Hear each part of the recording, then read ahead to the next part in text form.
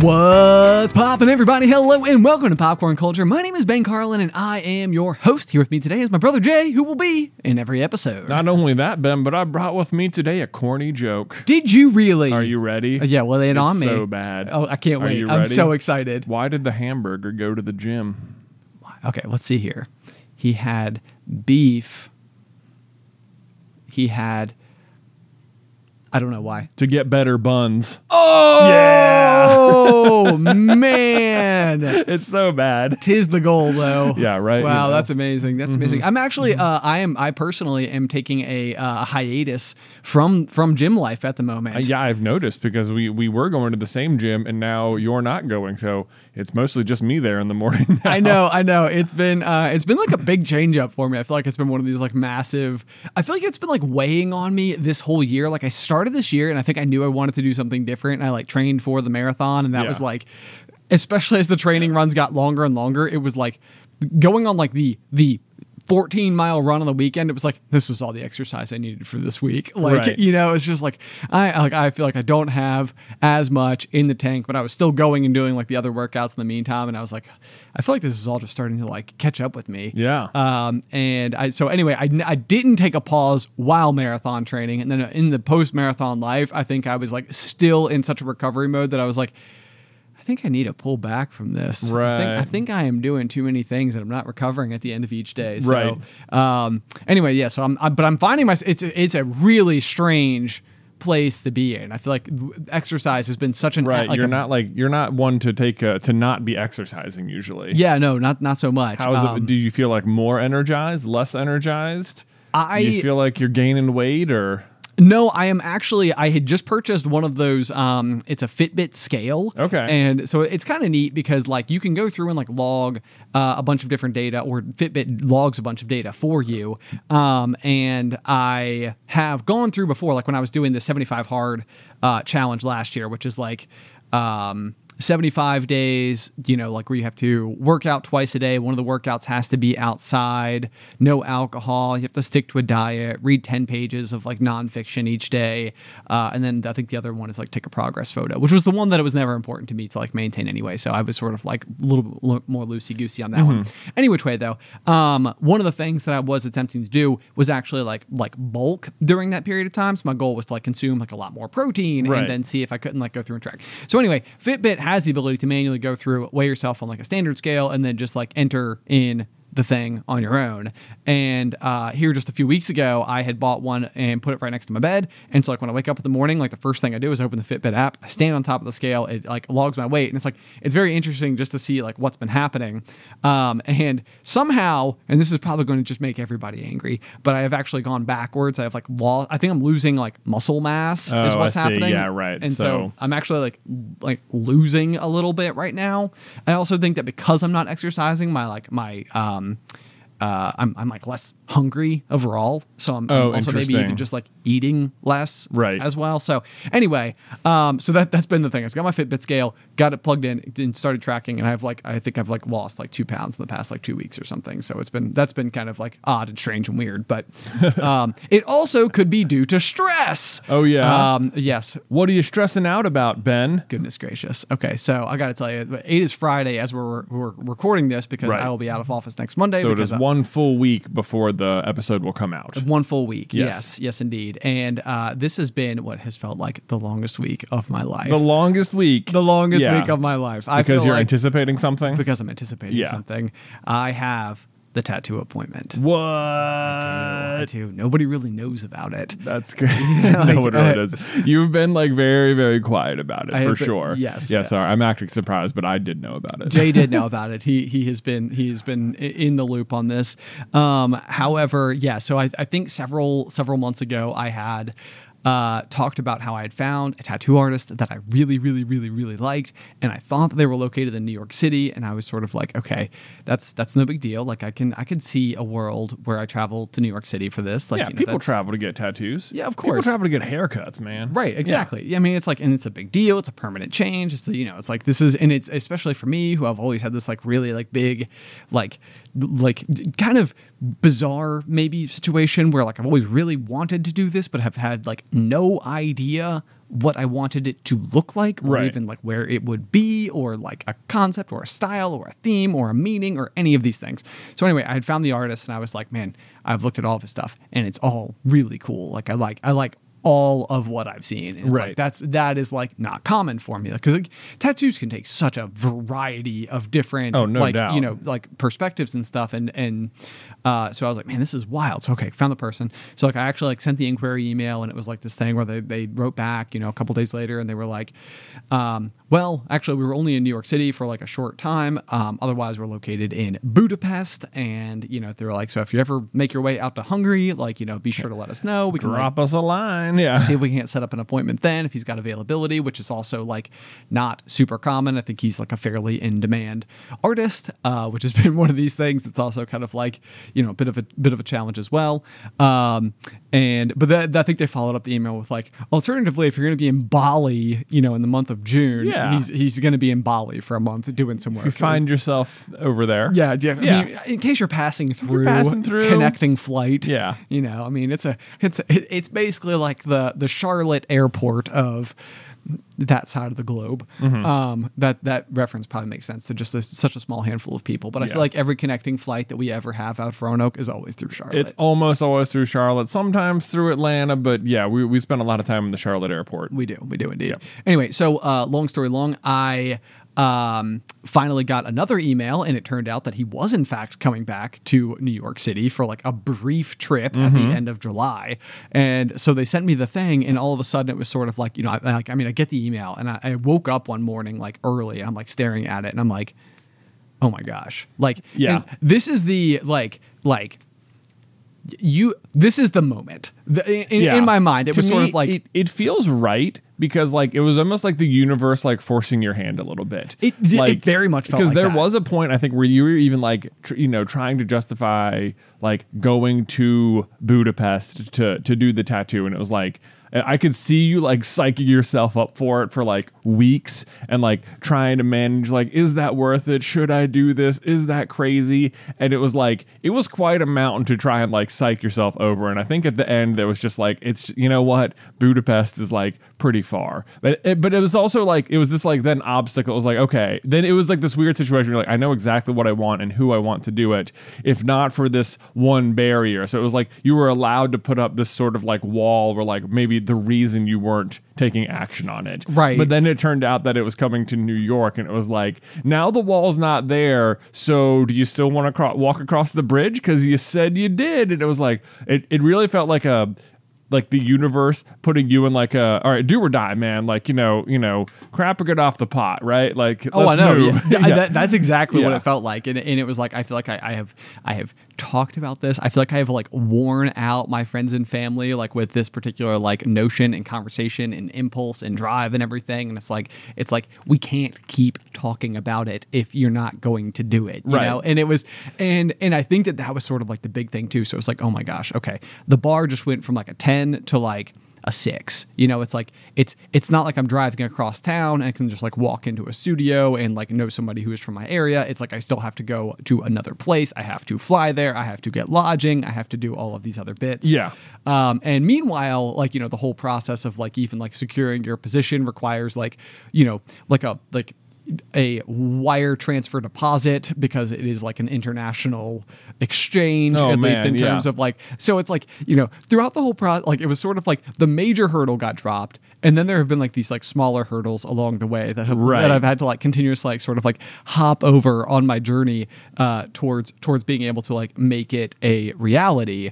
Not the least of which is even the fact that like Alice is also not able to go on this trip, and Right. so I feel like I even remember on an episode of The Pop at one point in time discussing how like I am not the type of person who wants to travel somewhere alone. I know you're like having, it almost feels like a religious experience. Like you're like off on a solo pilgrimage or something. Dude, that is exactly how it has felt It's to like, me. not only that, there's like a certain amount of, it feels like faith you're just putting out there as well, because like, as far as I know, at least what you've told me is that to this point, you still don't know what you want it to look like. That is exactly correct. Right, yeah. And this is like one of those things where it's like sometimes, like when you're like if you're expecting or something, you might not want to do find out the gender or something like that. Mm-hmm.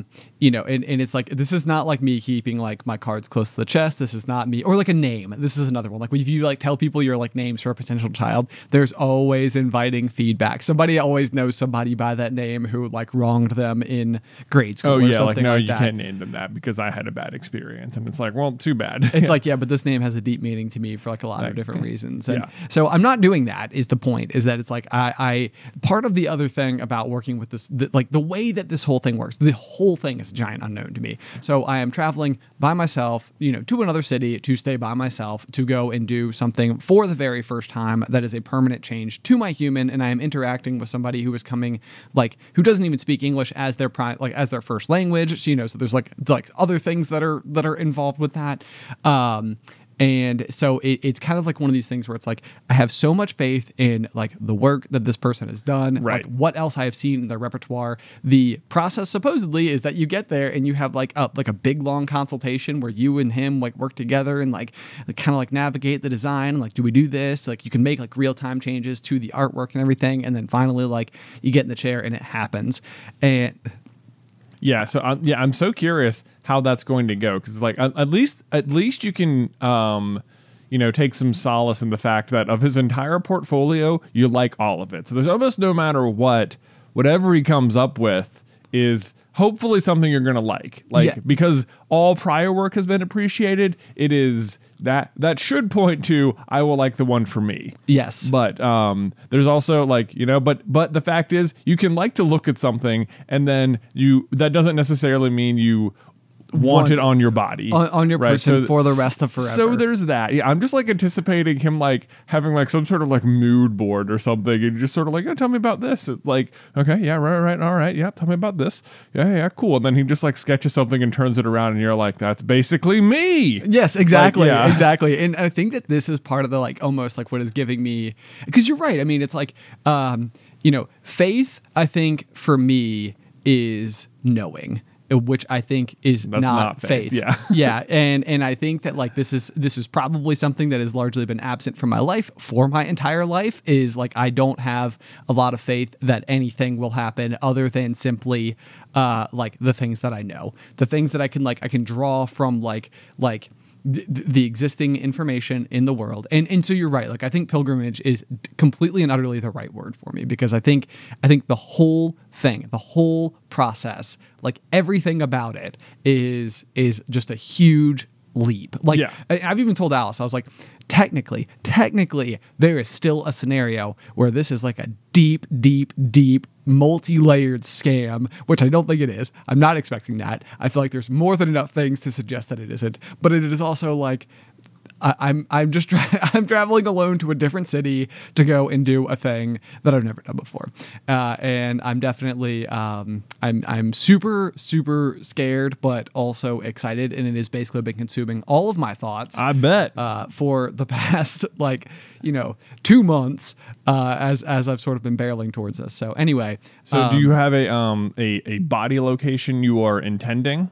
So the current expected body location is my left inner forearm. Yeah, that is exactly the spot I've always thought I would get a tattoo. Yes. Yeah. So the kind of interesting thing about I guess pieces of this tattoo, I guess, is, and I can't even say that this is something that I was specifically looking for. It just happens to be what I found.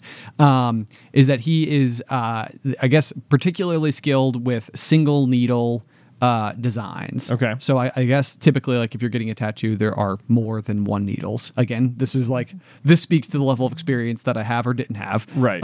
Supposedly that provides like a very clean line that typically doesn't like deviate much, or it ages really well as time goes on. And then your inner forearm is also like another piece of your body that like even regardless of age or exposure to weather, or gaining, losing weight, anything like that. Like, it's not a piece of your skin that does a whole lot of fluctuation, and therefore it is also like a good spot, I think, in terms of tattoo placement, because it's less likely for something to happen to it that would cause the design to change drastically. Right. Okay. If that makes sense. Is there a chance? Is there a chance you get up there and based on what it is, you change the position on your body? There is a chance that would happen. Yeah, and that is like one of those things where it's also like.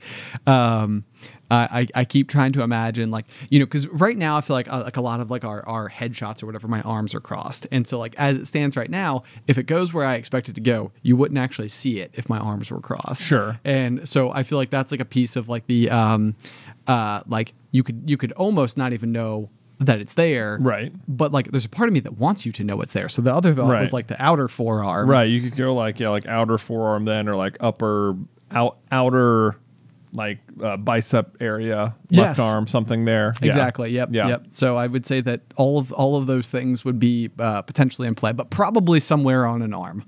There you go. I think I feel pretty confident about that. So, so I'm trying to gauge how much, like, what the faith level is here. Suppose you get up there and you have this whole conversation with him, and he's like, "This has never happened before. No one's ever come up to me and said, I don't know at all what I want." Right. Per se. Yeah. He's like, "But I have an idea."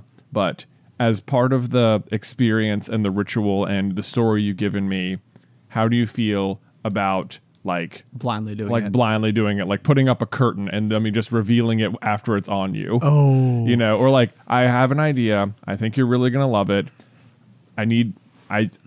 I would like to do it like on your back, and I would like to show you after it's done," or something, or like how far are you willing to go in that direction? I think given who he is and given the caliber of work that he provides, at least that near as I can tell, I think that because I have sent him some of the designs that he's done that I particularly liked, like the ones that led me to him in the first place. Okay. And so he would know at the very least that like these 3 different designs that I have sent are the 3 that in some way, shape, or form stand out to me. I would say all 3 of those are very different from one another.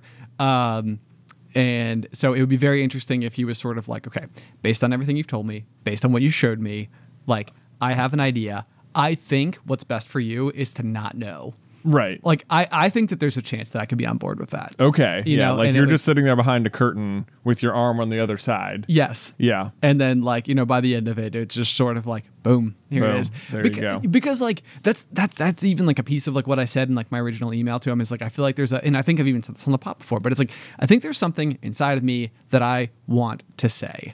And I think that may be a part of what I will ultimately discover through this journey, or what I'm curious to see if I will, because this entire experience for me is entirely is unique in every way. Yeah. It goes against the way that I approach just about every aspect of my life and the way in which I make decisions. Yeah. And so I feel like it may end up being the case that the design may not speak this unspoken thing, the process, the action of going and doing this whole journey is me learning this unspoken thing. Right. It's like this like discovery of sort of like something maybe that I am capable of that I didn't know that I was capable of, or maybe like a fresh perspective on how I go about like approaching, the world around me or something like that. I really don't know, but I'm like extremely excited, extremely nervous. But I feel like it's like I like wake up every day. The number of times that I've like looked at this arm over the past month is too many to count. Right. It's just like, I can't imagine it. Like, I don't know. Like, I don't have anything. It's like when we're doing a Jay versus Ben and the question pops up and the answer flits out of my brain. I'm just like I can't even make up an answer right now. Right. It's like I've got there. It's just open air, dead space. So yeah. It's going to be a very, very by the time you're hearing this, I think that probably one of the more extraordinary, life-changing moments of my life will have happened. Yeah, this is I like the way that we're recording it literally the day before you leave. Yes, to go do it. Yeah, that's pretty fun. It's also just like, even if you weren't going to get a tattoo on this trip, I think I'd almost be equally interested just that you were going on a solo trip to New York City for the weekend with like no other intent. Oh, I know. You know? Yeah. It's like what will happen on this journey? Like if you were just talking, if this was reversed, you're just like, yeah, what are you doing this weekend? I'm like, I'm just going to like NYC. Like, oh, like you and Beth, like, nah, just me. Like, what for? Yeah, It's like I just want to be there, man. I just want to take it in. seems like the place to be. Seems like the place to be. You know, I'll have fun. I'll find something to do. I don't know. You know, Yes, stuff's happening. I know. Well, and that is honestly like a piece too. It's like what if I like were to discover, because there are like certain like life ambitions that I feel like I've had that for some reason felt like there's no way for me to even begin to approach that. You know, like I don't even know like where I would start. Yeah. You know, or even like certain things that I've really wanted to do, but it's like if I can't get anybody to go with me, then I mark it as like, well, you know what? Then it's not worth doing. If nobody else wants to go with me, then it must not be a good idea. And it's like maybe this will be like the discovery. It's like there are lots of things you want to do. It's like you can go. You can like, go. You know, it's like there is no rule book saying you can't. There's just these like it's like this like established like, because like, in my head it's even like the thought for like a very very very long time, even the thought of like taking a plane ride to go on a vacation was like something that like I had personally never set up on my own. Right. And so it was like I don't do plane ride vacations, not because I don't like flying, not because I'm opposed to flying, just because like it's like that immediately felt like it adds a layer of complexity. Yeah, that like my brain like wasn't prepared to handle it, didn't know how it would handle it, Right. Or how all those variables would ultimately play out. Like even just going through the process so many times and like knowing ultimately how to get to the airport, how and what going through security is like, how landing and being able to like call transportation from the airport goes, checking into hotels. Like these are things when you're like when you're 22, 23 years old, like you probably just don't have that much personal experience. Right. Like doing. whenever you arrived at the hotel, just like your mom or dad went up to the desk and did all the things and came back and they had the key cards that they told you where to go. And Exactly. Yeah. And you were like, can we go to the pool? Right. Basically. So it's all just, but now no problem. But now it's less of a problem. Yeah. So it makes things seem like a lot more approachable. So this is like this is that though. This is like the can I do something I think I can't do, and will there be like an outcome? Right. Yeah. I think this is not at all the same thing, but I feel like it falls into the same category of like, what do you do on your own or sort of things, or like are you putting up barriers like that are not real in your way? But like back in the days of Pokemon Go, which I say in the days of, it's still a very popular game. Sure. Yeah. But I was into it. I felt like there was like when the game came out, there was like a 1 month period where like the whole world was doing nothing but playing Pokemon Go. Yes. After absolutely. which there was a pretty severe drop off in terms of like all the casual people are gone now. Right. And now there's just the people who are like still interested. And so that was me for like 5 years, Yes. Like, yeah. I would open it every day. I would, catch the Pokemon and stuff. And eventually they started doing these like events or whatever. So like, oh, you want to catch, a legendary Pokemon? Great news. Between these 3 hours on this one Saturday, that Pokemon will be everywhere and you can go catch it but in order to do that, you'll have to do raids, and certainly you can't do them by yourself. You'll need like a group of at least 5, if not like 10 people to do it. Right. And it's like, that's hard to do. That's hard to do when you're the only person who cares about it. Right. Or it's hard to justify like telling your wife like, hey, on this Saturday for 3 hours, do you want to go do this thing you don't care about with me? Right. Or, whatever. Not that Beth played Pokemon Go for a while as well. Yeah, no, I remember sure. you guys doing this. This was like a thing you could do together. And I even remember like right when you had Luke, I feel like you would go out and it was like a great way to like put him in the stroller and do walks. It was a fun way to go. It was fun. Like, well, we're in the stroller, me and you, bud, let's go. Let's just go on a little poke walk here. It'll be great. But there was one weekend in particular where like all the stars seemed to align, and like Beth, I think was up. She and Luke were on a trip for the weekend, and so it was just me at the house. And there was an Articuno event where Articuno was appearing in all of these different gyms. And I at this point had like discovered like a Discord server that was organizing like local Roanoke people, and so it was like cool. I knew that according to this server, there will be people gathering at this starting location, and then they're going to try and go do stuff. And I was like, well, it was very like put your money where your mouth is sort of thing. It's like, well, there's nothing stopping you now. Is this actually how you do want to spend your time? Right. Because like normally on that weekend, it's like, yeah, it's not like I don't want to do it, but if like Beth's there, I'd still just rather hang out with her. That's still of course more important. Yeah. Not that I don't care about the game, because it still takes up a part of my day every day. But I remember going, I was like, okay, I'm just gonna show up, and it was super fun. There was a pretty large group of people there, and I remember just sort of like walking from space to space, and like by the end of it, like groups had like there was like a line of gyms that you could all pretty easily just walk to together in downtown Roanoke. But after like 6 in a row were done, then it was like, now people got to get in cars if you want to go do more. Okay. And it was like, and I'd arrived by myself, but it was like, I kind of want to keep going. And so there was like a group of like 4 or 5 people, and someone had a minivan, and it was like, y'all want to go hit this one over near the hospital? And it was like, I'm getting in. I'm getting in the minivan. I'm going. I just remember I remember that day sometimes when I'm like, what a weird day that I woke up and eventually just got into a van with strangers to go catch Pokemon. Right, did not know these people. Did not know I was going to have not it. talked to them since. Right. I had fun hanging out that day. Right. That was pretty much it. That's amazing. I know. It's like, well, there you go. This is, I guess, what I would do by myself. I wonder, is there any chance where I can't even remember where Super Carlin Brothers was at that point in time? Is there any chance that anybody like would have like known?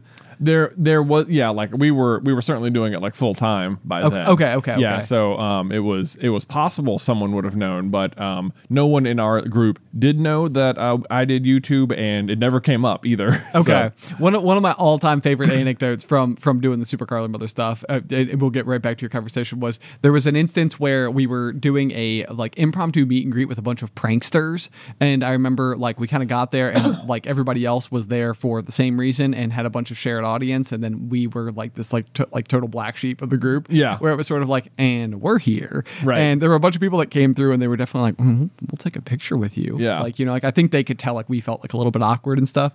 And so anyway, it was like 2 years after that particular event, and somebody tagged us in a photo from that, and they were like, oh my gosh, I found the Super Carlin Brothers, I've been dying to go to one of their meetups, and I like wanted to meet them so badly, and then I was scrolling back through pictures on my phone and realized I already have, right? And it was like, I was like, they took a picture with us before they knew who we were. Yes, yeah. It was so funny. I was like, that is the best thing ever. So anyway, I was like, it'd be really interesting if one of those people that you like got in the van with is listening right now, and they were almost like, wait a second. Wait a minute. Wait, you were there? You were there? Were you in the van? You rode in my van? Yeah. Well, it was fun. I caught like 15 Articuno that day and not a single shiny one, which was sort of a bummer. Oh, that is kind of a bummer. What would typical odds be?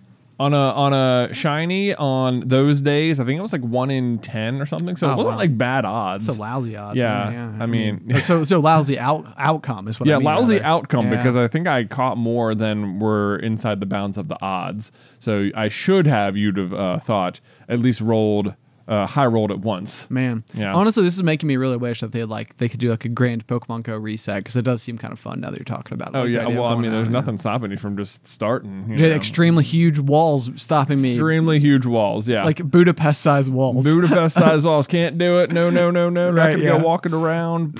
Yeah.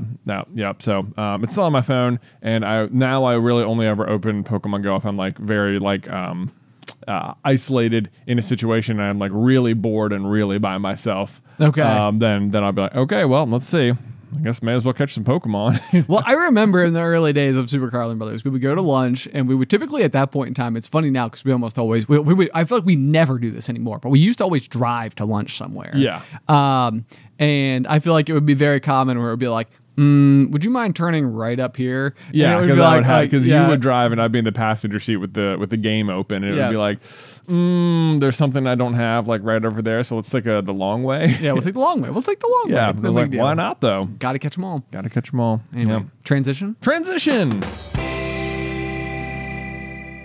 Popcorn Culture is supported by Arena Club. Okay, so you guys know that I love trading card games and that me and Ben are big time collectors of Pokemon cards. You know, it's that childhood fantasy of finally being able to use adult money to buy those highly coveted rares of our youth. And like, even in our office, we have not one, but 2 full display cases with some of our all-time favorite rarest cards that we've pulled. But something I did not know existed when I was a kid in my youth was the grading process for trading cards or sports cards or whatever you're collecting, you know? To me, it was just like a rare Charizard is a rare Charizard. Like, it doesn't matter if it's been hanging out in my pocket with my lucky paper clip. Turns out it does matter, and kind of a lot, because if you get your cards professionally graded, it can add huge value. And then not only that, but once they're graded, they will like seal them in that pristine condition inside of a plastic case, or what's known in the industry as a slab. And that's where Arena Club steps in, because it's like buying a booster pack, but it's for a pre-graded card. Now, I know that can take like maybe a second to wrap your head around, because you're opening physical cards on a digital platform, which means you open the pack online and see your pulls where they can be added to your showroom for the world to see, but you can also request them to be sent to you at any time. So they have got a ton of pre-graded cards, and then you will get to randomly open one, and then they'll keep it for you, or they can send it to you, or you can just like sell it or trade it online or whatever you want to do. But whether you're buying, selling, trading, or displaying, Arena Club is the card collecting platform you have got to check out. And right now, you can get 10% off your first purchase by going to arenaclub.com/poppop, which, wow, that is a crazy offer. 10% off a $400 slab pack. That's like $40 right there. Anyway, that's arenaclub.com/poppop for 10% off your first purchase.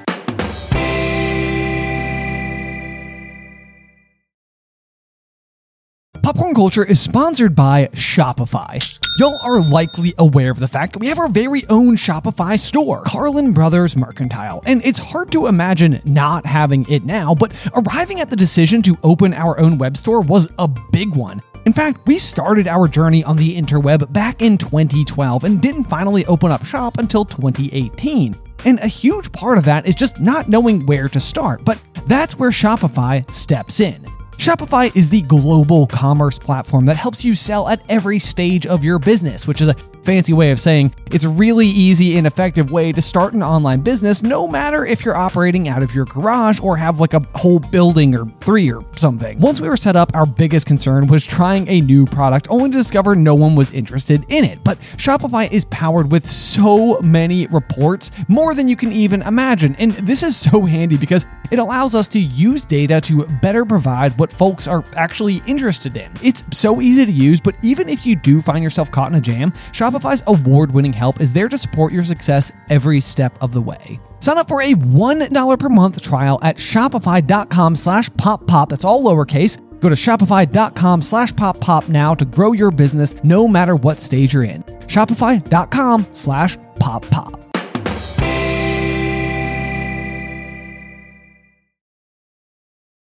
All right, Ben. So prior to starting this call, I was over in the Discord server. Oh, where are in the you? Little Colonels channel. Nice. Yeah. And I remembered once upon a time you asked your wife for like a one-word topic suggestion, and I was like, you know what? Let's do the same thing from the Discordians here. Nice. Yeah. So I went through and just had them submit completely random words, and so I'm just gonna I'm gonna kind of look at them, and I'm just gonna say a word, and we'll just see what happens. Okay. We'll ready. So our next conversation topic. Here we go. Let's see. This is from Mott's gave you up and let you down. Elephant. I got something. You got it? Okay, so it actually... Yeah, what's your experience with elephants, man? My experience with elephants. Well, I don't really have an experience with elephants, but one of the examples I was going to give for something that I want to do in my life that I feel like there's also like just massive barrier against doing is actually traveling to Africa to hike Mount Kilimanjaro. Oh man. Yeah. And so by elephants, I'm probably I don't even know how accurate there is potentially elephants near Mount Kilimanjaro, but I think it's like one of the tallest mountains in the world, but is also like oddly very approachable. Like it's not like you don't need like ice picks and snow boots and Yeah, like all the like crampons. crampons and stuff like that. Right, like it's sort of like Kilimanjaro, and it's like I think it's like it might take you like a week to 10 days or something like that to do it. Okay. So it's like it's long, but it's like the primary tourist draw for this particular area, and I think the only way to do it is to like to have like a local companion who like then takes you up, and you like hire like them a Sherpa style person, like a guide. Yeah. But I think it's like one of these just like it was so fascinating to me. I was reading a book called What Doesn't Kill Us, and that is about the like Wim Hof method of like breathing, and he's like the guy who's sort of like super popularized like taking like the ice baths, and like kind of almost like whilst in that harsh environment being able to like basically like realize that like you are like okay, and being able to like breathe through it and like then tolerate like this extreme condition. And so like the author of the book basically is trying to disprove the Wim Hof method. He's like an author who's like known for like disproving fad like diets. hokum things, yeah, exactly, like essential oils and stuff. Exactly. Right, yeah. And so he goes out there and he starts training with him, and he ends up being like his star pupil. And turns out it's not a fad. Turns out it's not a fad. It's a real thing. And so he goes and hikes. I think shirtless. He hikes Kilimanjaro. So he like literally is on top of like a frozen mountain peak with no shirt on. No shirt on, and right. That's like, which I have no interest in doing that whatsoever. Right, yeah. Like, just because it could be done, I could do it, I could do it easier. I'm okay with doing it slowly. Right. Having gotten to the top is all I need. Right. So anyway, that's my response to elephants. Is elephants, so... I mean, not really about elephants. Not really about elephants, but the first thing that came to mind when you said elephants was like I would put this on my bucket list. Okay. For the Ben Carlin's Bucket Cast. Yeah. Which, by the way, I talked about that last week. The idea of having a podcast that is specifically designed around like you following me on the journey of a bucket list item. Yeah. And the thing that I was talking about that I wasn't saying actually was the tattoo. Oh. Because I feel like I haven't done this. I wish I had, because I feel like it would have been even interesting just for me, even if it wasn't something I shared. It was just like video documenting or audio documenting like the process, the days, the conversations, like all the various like little bits and bobs and movements that happen. You should like vlog it while you're up there. Maybe I'll record some things. We'll see how it goes. But anyway, I feel like a good bucket cast item would be like literally like recording a piece of your podcast standing on top of like one of the world's tallest mountains. Yeah, that's pretty cool. Like, all right, guys, I made it. I'm here. I'm on top. I'm here right now. Here's what I'm seeing. Right. It's a Let barren me describe wasteland. it to you. Yeah. Yes. There's a sign. Whenever there's a sign on top of peaks, it always occurs to me that like there was somebody who carried the sign all the way up. Right. It's like you made it here. Someone else carried a sign up here. Man, I think about this sometimes of when we were like mountain biking and you'd be just out in the middle of the woods and suddenly there would be like a well-constructed set of stairs out of like nothing but like large heavy rocks. Oh yeah. And like at some point, like somebody came out here with a giant load of rocks. Don't know where they parked them. Don't know how they got them here. Did they carry them one by one? Was it in the back of a truck? Because I don't see how you get a truck out here. Oh no, definitely not. Was it like in a 4-wheeler ATV Gator situation? I don't know how they're doing it. Whatever. But at some point, not only did they get them out here, they did enough work to successfully set up a long-standing set of stairs in the middle of the woods out of the rocks. And I'm like so impressed that anyone ever did it at all. Right. And it's like, but not only like, yeah, like the determination you'd have had to do it, knowing that there's no way you're getting any credit for this. Oh yeah. It's just going to be there. Like you just have to be someone who like loves being outside so much and dislikes walking up this particular section of the trail as it stands so much, or maybe not even dislikes it, just realize that like, we were building the trail and we got to this part and there's just no way up. So what we had to do was like bring in some rocks. And it's like what?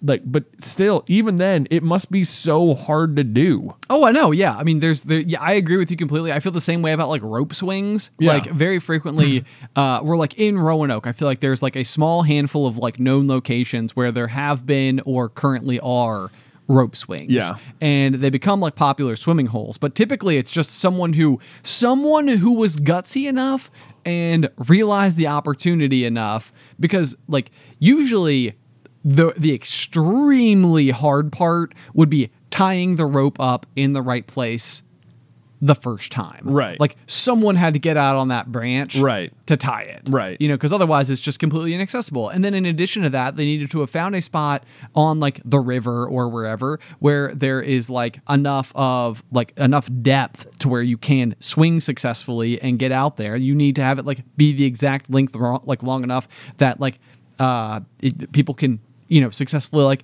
access it. It's like one of these things where I'm like, the guy, like whoever did this did it so well that hundreds of other people have been able to come and enjoy this particular like piece of river. Right. You know, it's like remarkable, and nobody's given that person No credit. one knows who it is. So like one day that person did it. Yeah. And it was like a big, someone out there yeah. and they set it up. Yep. What a gift. What a gift. There it is. You're welcome. Thank you, rope swing people. Yes. Whoever you are.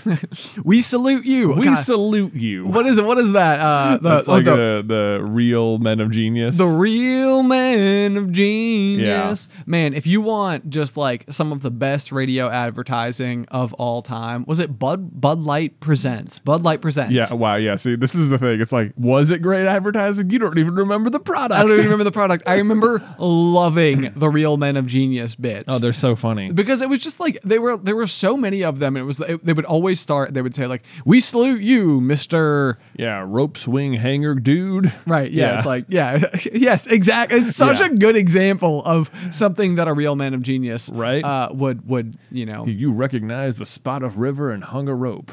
Nobody else would have done that. Nobody else would have done that. Yeah, yes. They had like the little like the backup singers. The backup singer doing the thing. Yeah. Oh man, we should try to link those. Last week we had the Nike commercial with the chrome ball. Oh man, I rewatched that whole thing this morning. Was it amazing? Yeah, it was awesome. Yeah. I rewatched the whole thing, and the part that frustrated me the most is that you were completely right, and the grand finale was the shoe tie thing. Yeah. And I still argue that the scorpion toss is much cooler. Well, I mean, it's not a matter of cooler. It's a matter of cooler. It's a matter of cooler. It bothered you that I remembered what the ending was? Yes. Okay, hold on. Let's unpack this. Okay. It bothered you that I remembered what the ending was because Scorpion throws are cooler. Correct. That doesn't make any sense. No, I think it tracks perfectly. Anybody could easily understand. It's one of these things where it's like throughout the course of this entire video, you're watching these soccer players do such remarkable things with a soccer ball. Yeah. And it all builds up to this like one trick play. Yeah. And the fact that it's a trick play is ultimately what makes it the finale. It's sort of like, oh, he was tying his shoe, but then he did the thing. Yeah. But otherwise, the shot itself, kind of only okay. Yeah, right. Yeah. Like everyone's been doing soccer tricks and now they're doing a trick play. Now they're doing a trick play. Yeah. And it even feels like edited in such a way that it was like, I bet they had to do this a bunch of times. It's shot like otherwise you can like literally watch the guy do like the ankle flip where like the ball goes over the other guy's head and it's like you watch the whole thing from start to finish. Nothing is like tricks of editing. Yeah. This one is sort of like you watch the guy kneel and then there's like the run forward and then it cuts to a clip of like the cleat jumping off the person's back and then it like clips to a guy like soaring through the air and then like the headbutt and then it's like another shot where you can like see the guy like running backwards trying to like block the shot and he kicks his foot backwards and then the ball goes in and it's like that was like 15 different shots. Right, yeah. At They the had end. to It's do like, this a bunch of times. They did this a bunch of times. It's like, but like, you know, none of those one shots are particularly difficult to get. Like, I don't know. Even watching the Scorpion throw, like he does the throw and then they cut to it going in the net. That's a good point. You know, like that's a good point. Maybe he just missed. There's a lot of like they do a cool thing and then show a ball in the net and you're like, oh man, he made the shot. And it's like, well, maybe I don't know. Right. They made it look that way.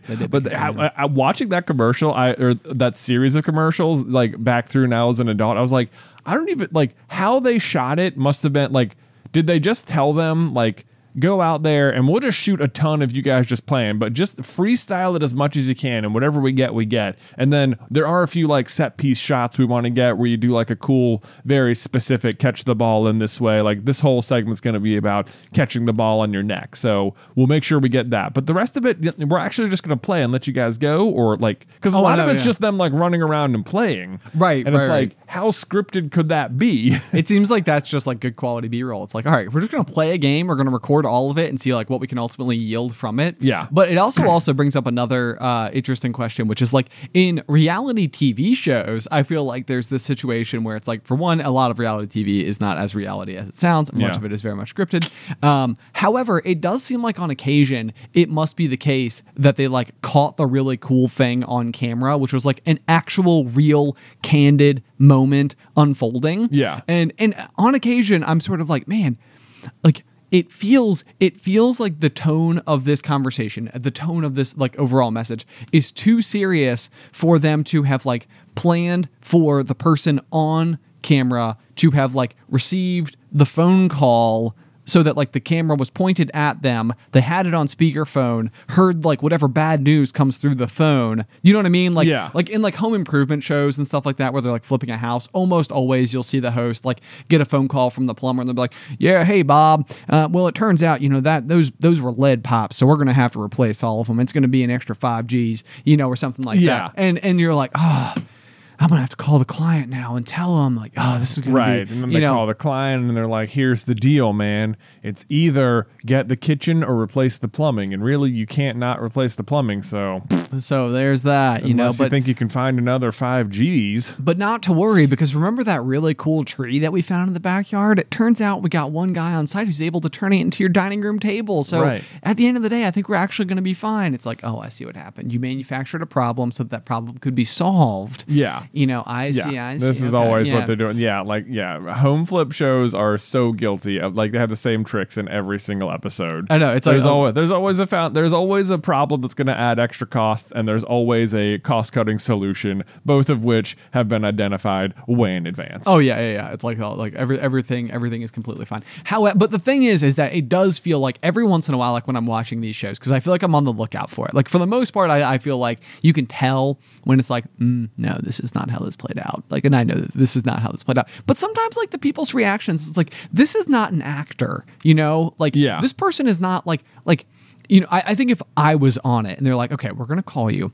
we're going to give you a piece of bad news, you need to like melt down. Well, because certainly like them getting the call and like having it on speakerphone, that's all scripted or whatever, for sure. But like I think the way they get like honest reactions out of people is by not letting the contestant or whoever it is have any clue what's going to come through on the phone call. I guess that's a fair point. A lot of times, like this is the greatest trick to when I don't really watch the Bachelor or Bachelorette anymore, but you know, used to watch it a lot, and then like Beth would listen to a bunch of like the offshoot podcasts, like reaction shows where they have the people on, and it's like the number one trick that's happening in the Bachelor and the Bachelorette is that whoever the handlers are, whoever the producers are, who are like talking to each contestant and like telling them what they need to do or where they need to be, like they are masters of being like your best friend or appearing to be your best friend. Sure, yeah. And so it's like you always trust them to be like, okay, hey, and then so you're going to be in here, and then just you're going to get a phone call from the main guy, and he's gonna and so just answer it, and we'll roll. He's just going to invite you on the date or whatever, and then they answer it, and it's like your mom died, and you're like, what? You know, it's they've lied to them, and now they're getting a genuine reaction because that's not at all what they were expecting. Right. Okay, yeah, that's a good point. That's a good point. Okay, so maybe that's a good way to keep. Although, I mean, that is like where it's like, oh gosh, that's so cruel. Right. So cruel. Yeah. I mean, they're manufacturing drama. They're getting real reactions because they manufactured a situation that would yield drama. Right. But the thing I can never understand is how the people on the show then don't just get so mad at the person who walked them into that room. Like it's like they're still willing to like abide by the rules and the laws of like, when you're still on a TV show, you can't acknowledge all the camera people in the room and the producers. But like occasionally it must be the case that somebody wants to look up at, like Jill, who just walked him in the room and told him that they're about to get this phone call about this one thing and it's about something else entirely. Be like, Jill? Come on now. Right, yeah. It's like, I thought we were friends. We were friends, yo. I thought we were friends. friends. You had my back. And they're like, no, because then they'd be like, I had no idea that was going to happen. I had no idea. I'm so sorry about that. Right. They're like, this is over my head. This is top brass. This is top brass. Top brass came raining down on it. So super sorry about that. I got your back all day. Guess what I told them. Right. Yeah. I know. But so the other thing, so if you want to take it and flip it on its head a little bit, the other thing too is like if you watch something like Planet Earth, like animal documentaries, it's like those people, and part of what you don't see is, unless you've like watched any of the backstory stuff, is like a lot of them go out, and in order to get the shot of like the rare mockingbird doing its mating dance or something like that, is like they have been sitting in the rough for 21 days. Right. And like, they have literally been out there surviving on like pure nothingness and just like waiting and hoping that this like moment of magic is able to be captured and then delivered to the world, like, in the name of communicating about animals. Animals, yeah. Exactly. And I have to imagine, because it's like, this is like when you go to the zoo, it's always interesting, like to actually see the animal do something. Yeah. Like, it's one thing to like go and see the tiger sitting on the rock, but like, for example, I think at like the Disney Safari one day, I was rolling through and there was a lion up on top of like, the cool. Yeah. Like the Pride Rock. The Pride Rock thing. Yeah. And it actually like stood up and roared. Right. And I was like, no. I was like, that's pretty cool. That like, was cool. It's like, it's not like this lion like sits back down and then like, oh, new truck. Yeah, let me prepare myself. Yeah. Lion, you've got another truck coming. Right, yeah. Prepare on stage. Right, yeah. Yeah.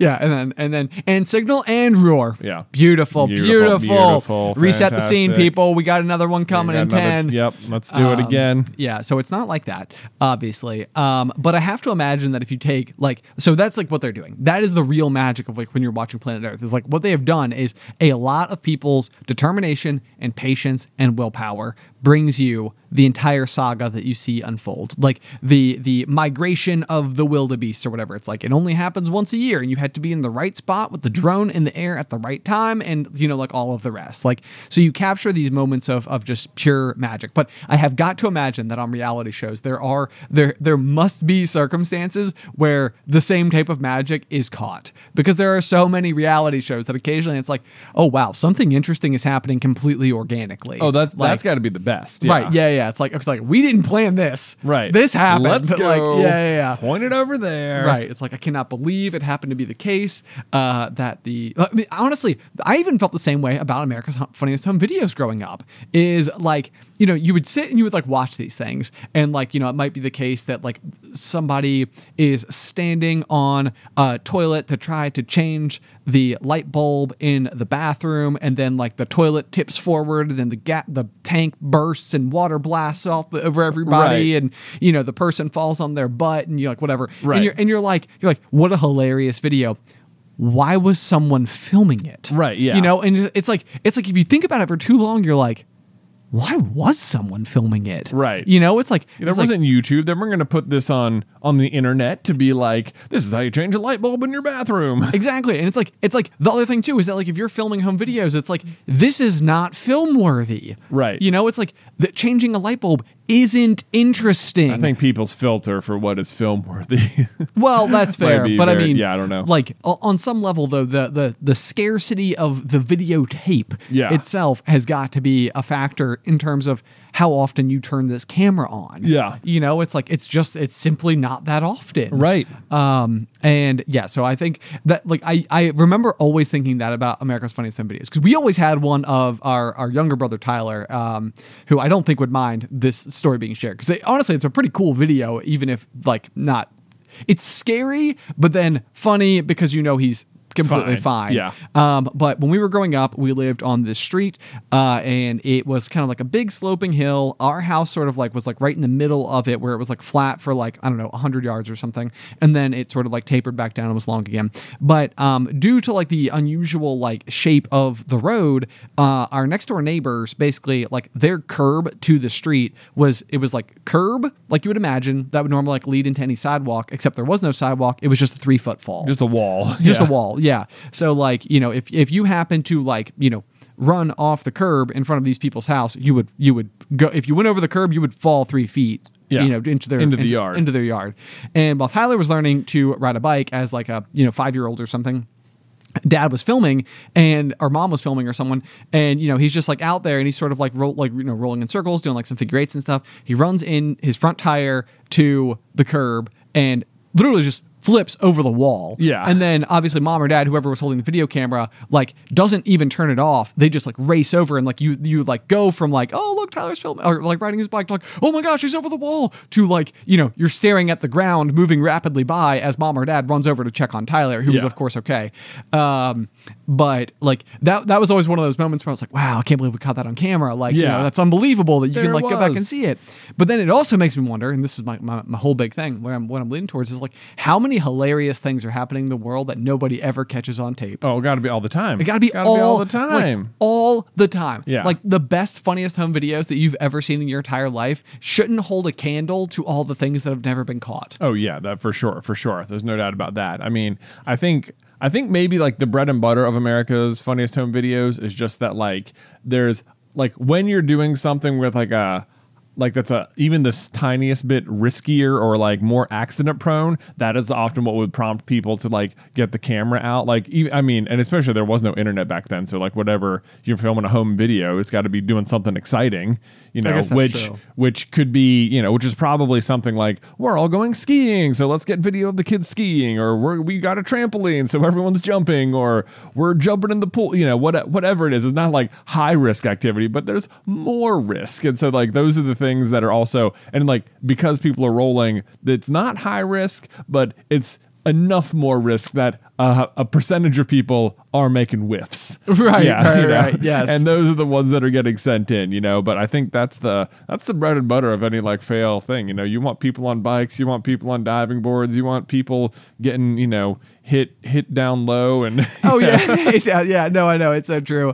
I mean, and that's the thing too. Like, I mean, if you're teeing up to ride off your mountain bike off the roof of your house and try to land in the swimming pool, and your bike has been wrapped in pool noodles, it's like, of course someone's filming that, because it's like it is you're basically filming the inevitable at that point in time. Right. Like, it's like there's not even a chance that this works. Yeah, like, right. what we're filming is the failure. Exactly. And yeah, so that certainly makes sense. But so, I mean, that's the thing though, is that there are the occasions that like where I do think it is just so comical or so remarkable that somebody happened to have the camera on hand and they got it on video and then they submitted it. Like it's so many things that need to happen for you to be watching it on national television. I know. Yep. It's fantastic. Yeah, America's Funniest Home Videos. Basically just viral videos before YouTube existed. So yeah, here's the question. Yeah, because there's people, what is America's Funniest Home Videos? I can't imagine, because could that question even be asked? I think they still make the show. Alice's cousin was on the show. Oh wow. Yeah, he got I think trapped in a toilet. And, man. Yeah. I'm pretty sure they sent him like $250 for the usage rights to his being trapped in a toilet. Great. I know. I'll have to see if she knows if there's a link to that particular episode somewhere, because that would be soup's funny. Yeah, that's fantastic. Yeah. But I mean, America's Funniest Home Videos is just the same as Tosh.0, is just the same as ridiculousness. It's true. It's true. True. Except that they just mined the internet rather than having people physically mail them videotapes.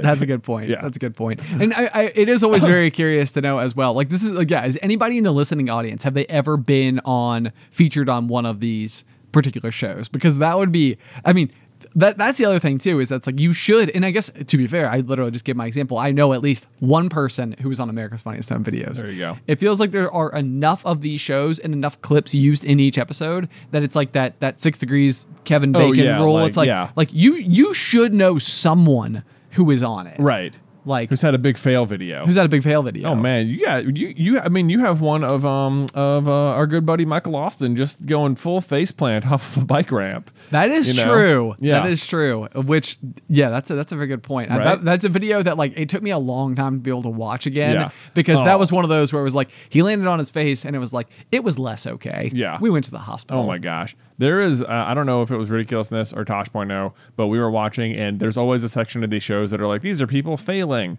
And there was this one where this kid just jumps off a dock into water, and the water is brown, so he can't see like what the bottom looks like, and he just breaks his ankle. That one clip has stopped me from ever watching these shows again. Yep. I'm like, nope. Nope. Yeah. But because I might see something like that if I watch these shows, and I cannot, because it has been a decade since I saw that one clip, and I'm like, I think about it anytime. I'm like, oh, ridiculousness. I'm like, nope, never mind. Can't. I know. Not here for it. I don't want to see the fail. No fail videos, man. I don't need to see people getting injured. Yep. No. I can't handle injuries at all. And that's the other thing too. Is like at the end of these episodes, it's like it's like you see these things happen. Can there be a disclaimer? Can we follow up with each of the respective individuals and make sure that they were like okay? Yeah. Because it's sort of like it's like I said with the Tyler video. It's like I feel like, in hindsight, it was after the fact. Like even in the moment, obviously, mom or dad, again, whoever's holding the camera, it's like it wasn't funny to them. They were freaking out, and it's like it's funny because he's all right. Yeah. It's like, but I feel like I watch a lot of these, and I'm like, I don't see any way in the world in which they're all right. Oh, like, I know, right? It's like, and if they're not all right, then it's not funny. Yeah. We're just laughing at them getting horribly hurt. Yes, exactly. Yeah. So I mean, that's at least that's how I feel about it. Oh, like, I don't know if you remember this one too. I'm sure you do. This is the one that I always think about. It is a snow day outside, and someone clearly thinks they're about to do a cannonball into a swimming pool, and that just the top inch of the pool is frozen, but in fact it is way, way deeper. And so they go full cannonball, and they do not break the surface of the ice at all. I want to say they're like in like a Speedo or something. I think, too. yeah, they are it's like super minimal. It is super minimal. But every single time I've seen that one, yeah, because they like run, jump, and like cannonball, and then like the ice doesn't break. That's So all. it would be like if you ran and jumped and cannonballed onto like, cement. Yeah, it's just like the ground. It just looks so bad. I know. And I'm just It's like what's not funny is that they're hurt. What's funny is the confidence they had versus the result. I know. Yeah, I mean, that is like the.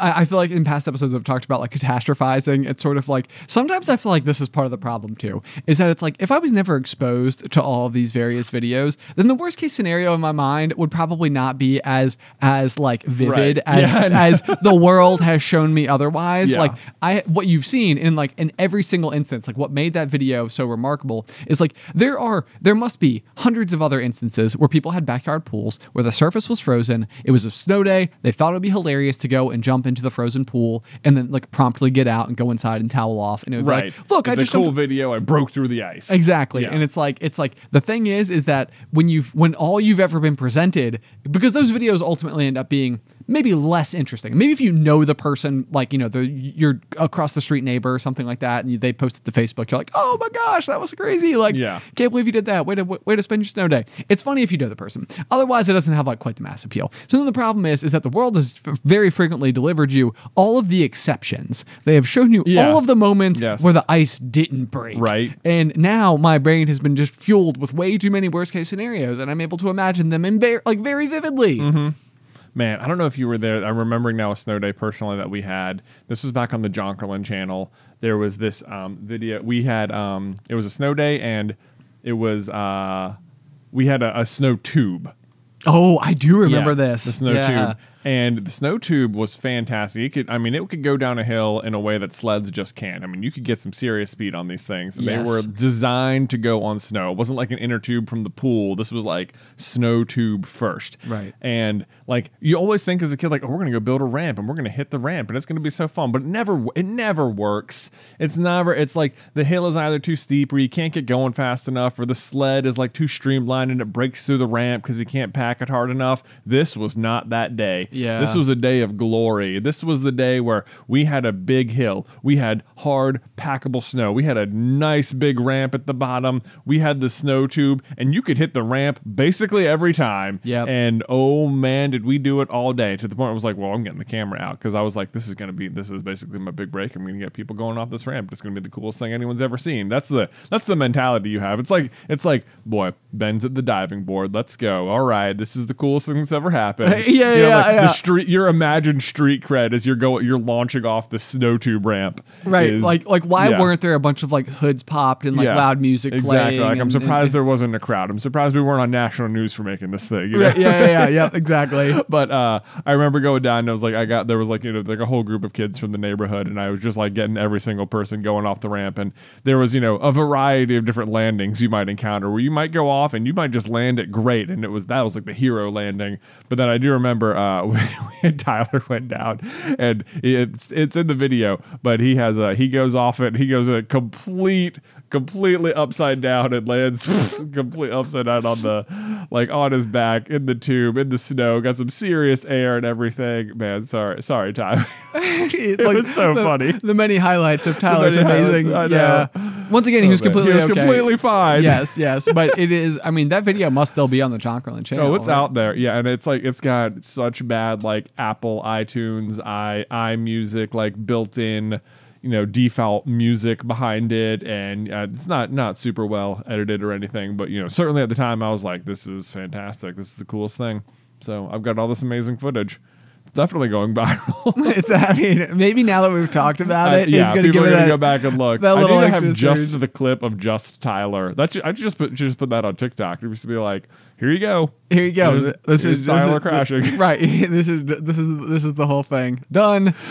Oh man. Yeah. Good times. I do remember that day fondly, though. I'll tell you what. There is nothing. There's probably no better sleep than that which follows a day of just hardcore playing in the snow. Oh yeah. Because you're wearing all this clothes, you're simultaneously freezing and sweating. Yeah. You're running up and down a hill. Yeah, right. Sledding is an arduous task for many reasons. Oh, it absolutely is. The number one thing that I always thought as a kid, this probably if you wanted to know the scale at which I wanted to do things as a 12-year-old, was we had a communal hill that we would sled at in our neighborhood growing up, and in my mind I just thought it was legitimately possible that we could pool our funds and build a ski lift. Oh wow.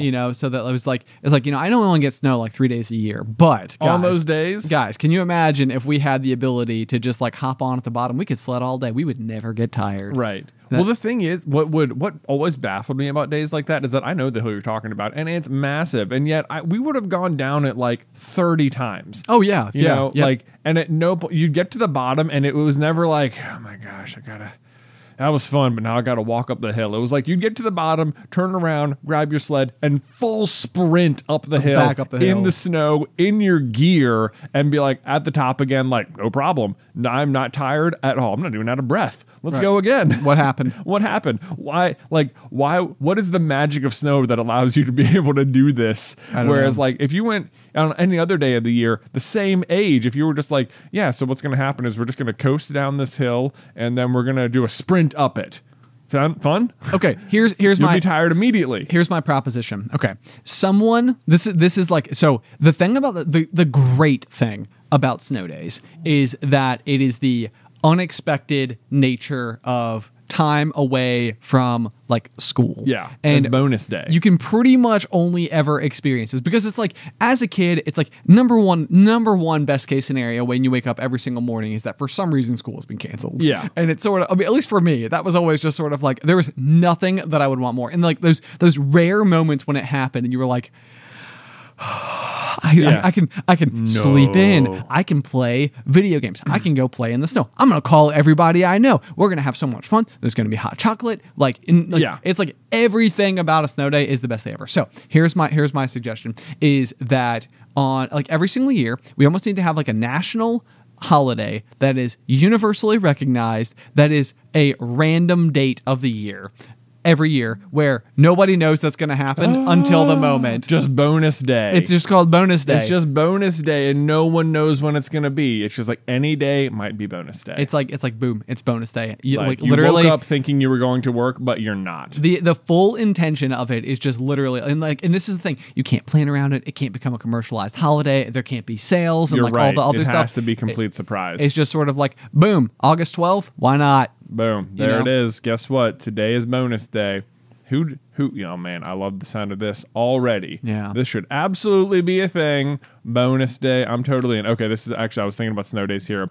There was always the sledding aspect of the snow day, but then there was another, sometimes this also meant that we had just unlimited access to play Diablo 2 for an entire day. Yeah. On a snow day. No, you remember this? I mean, I was talking about all the other glory, and I was trying to make it as relatable as humanly possible. Yeah. What really mattered was that we could play as much Diablo 2 as we wanted. Yeah, there was a lot of Diablo 2, and especially in high school. So there was that, and then otherwise, me and Tyler played a lot of like Yu-Gi-Oh, and it was like, guess what? All day, let's go, let's just have duels. Yeah, it's these time to duel. Exactly. So anyway, I only bring those two things up because a lot of times we'd have like neighbors who would come over to the door and it'd be like, hey, you guys, come out. We're going sledding. Let's go right now. No time to wait. And it'd be like, I actually really want to play Diablo right now, and I don't want to go out in the cold, and you're already like excited about it, and I don't like you trying to force me out of the house, or like I actually want to do these indoor things on this snow day, right, or whatever. And I recently, one of our old neighbors was in town recently, and we went to go meet them because they have kids now, and all the kids were just going to play at the playground. And it occurred to me like the day before that like I had been playing like Diablo 4 that night, and that later that day I was going to play like Pokemon cards in a tournament, and I was like, if this person asks me about what I'm up to right now, it's going to be the exact same things. That is amazing. That were like more or less the same things, updated a little, but more or less the same things I was doing. Better graphics. The same thing with better graphics. Same thing with better graphics. I was like, that's really funny. It's like, have I not changed that much? Is this just who I am? This is me. That's amazing. I think you should embrace it. Yeah, absolutely. Yeah. Embrace your spikes. Yeah, right. Embrace your spikes. Let's go. Hey, let's go. Oh my gosh. Honestly, I find that to be hilarious and amazing and incredible, and I think you should stick to it. Oh yeah, for sure. So yeah. that means 30 years from now, when we're like entering like retirement age, it'll sort of be like, hey, what have you been up to? It's like, well, I'm playing Diablo 10. And I've been at this new card game. So. Yeah, exactly. Same old. Same old, man, whatever. 12, 35, 65. Like, I'm not going to apologize for am I right? This has always been me. That's awesome. Yeah. Oh my gosh. Well, anyway, guys, as ever, thank you so much for tuning into this week's episode of The Pop. I am very excited to show you what the end result of last weekend ultimately has been, already is, based on the time that you're hearing this. Yeah. It's going to be, I don't even know. I don't even know. Right? You're going to be a whole different person by the time. This is the last time you got to hear this Ben. Oh, I know. Ben. I'll be changed Ben. Next week, it'll be new Ben. By the time you're listening to this, new Ben will exist, but you won't have heard from him yet. Whoa. Yeah. Interesting. What if it changes everything about me? I mean, I guess it's been nice knowing you. I know, yeah. So it's like I'm the opposite of you. It's like what are you up to? Same things as always. It's like, what are you up to? Every single thing about me is different. Everything about me is different now. I've got a mullet. We basically don't and didn't know each other at any point in time. I don't own a single brown shirt. Yeah, there you go. Literally, I don't own a single brown shirt. I love it. And people need to let us know if they're in for our brown shirt. But also, literally, I wrote this as the title of my memoir would be subject to change. It's like I had that thought and I was like, that's actually probably pretty good. It's pretty spot on. Yeah. Failure, an American success story. Yeah. There you go. Anyway, as ever, guys, if you have any feedback about the show, if you've been featured on America's Funniest Home Videos or Ridiculousness or Tosh.0 or any of those things, be sure to let us know. Or if you have any other feedback on the show, you can send it to popcornculturepod@gmail.com. Otherwise, if you want to scope us, or if you would like to support us over on Patreon. Yeah, don't scope us. Don't that scope sounds us, like getting no-scoped or something. Oh, no. Yeah, it does. It seems bad. Bad. If you'd like to check us out on Patreon or support the show, you can do so at patreon.com/popcornculture. We have a variety of different tiers, all of which help you cast votes towards who is the ultimate one true host here at Popcorn Culture. So again, patreon.com/popcornculture. Otherwise, until next time, pop.